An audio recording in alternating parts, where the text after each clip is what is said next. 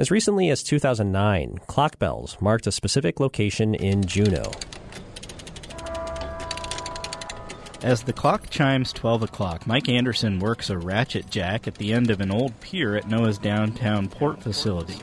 That was former KTO reporter Casey Kelly at the time. Here it is one more time.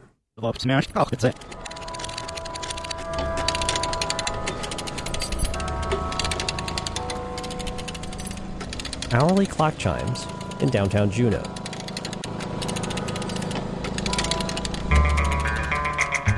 I'm Jeremy Shea with KTOO, and in this Curious Juneau, Jess D. Burton asks, where did the sound of the lovely chimes and bells go? Like, when I first moved here, there used to be these gorgeous bells that would ring all the time. They started at, I believe, 8 o'clock in the morning, finished at 9 or 10 o'clock at night. During the holidays, at like 4:30 in the afternoon, they would play like a whole big lovely series of like sounds and musics and everything like that. Will you pretty please turn them back on?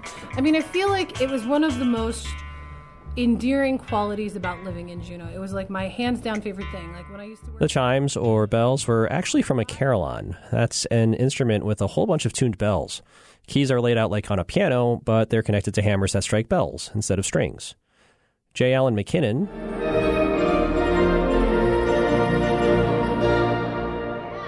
that's him playing the Friday Kimball organ concert in the atrium of the State Office Building, is pretty sure he's the only person around that's played the carillon that rang across downtown Juneau. He was in town when it was installed in the bank at the corner of 2nd and Seward Streets. So 62 was when it was put in here. I graduated from high school that year. Huh. But I went and I saw this guy.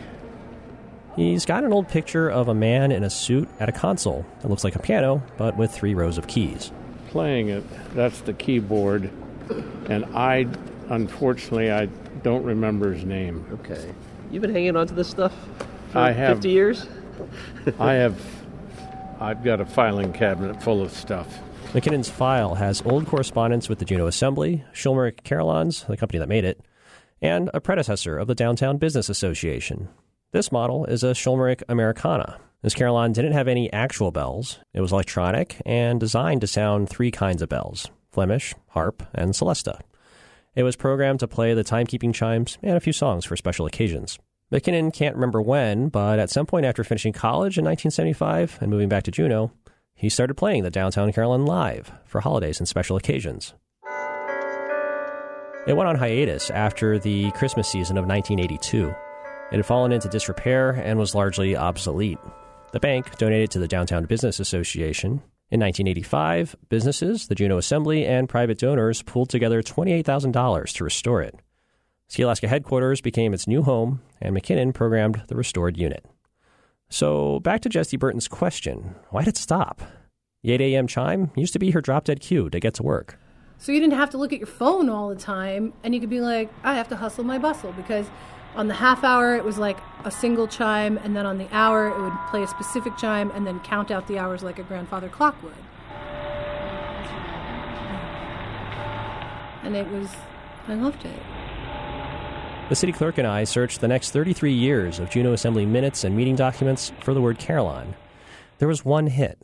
It was in a 2014 memo noting it had been removed from the Sealaska building. Longtime city officials can't remember why it was removed or what actually happened to the parts. There wasn't any fanfare around its decommissioning. Brent Fisher is the superintendent of city parks and maintenance. He's retiring after 25 years with the city. His best guess is it was surplused or trashed. McKinnon doesn't remember any problems with the carillon's condition. When I met with him, he didn't know it was gone. But I'm interested in finding out, because something like that could get damaged or get, ignored. 3 different Sealaska building managers, past and present, weren't certain why it was removed either. They each had conflicting memories and guesses. Regardless, Jess D. Burton thinks the bell should come back. Well, I feel like if we're willing to put a ton of money into the whale, and I'm in no way disparaging the whale, I think that we as a collective community would derive equal value out of the beautiful lyricism of the bells, and I would personally, with my very meager resources, be happy to kick into that, and I suspect there are any number of others who would. Have your own Curious Juneau question? Submit it. Subscribe to the Curious Juneau podcast and catch up on past curiosities at ktoo.org/curious. In Juneau, I'm Jeremy Shea.